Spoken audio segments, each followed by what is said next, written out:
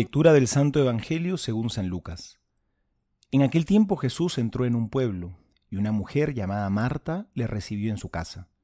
Tenía ella una hermana llamada María, que sentada a los pies del Señor, escuchaba su palabra, mientras Marta estaba atareada en muchos quehaceres. Acercándose pues dijo: Señor, ¿no te importa que mi hermana me deje sola en el trabajo? Dile pues que me ayude. Le respondió el Señor: Marta, Marta, te preocupas y te agitas por muchas cosas, y hay necesidad de pocas, o mejor, de una sola.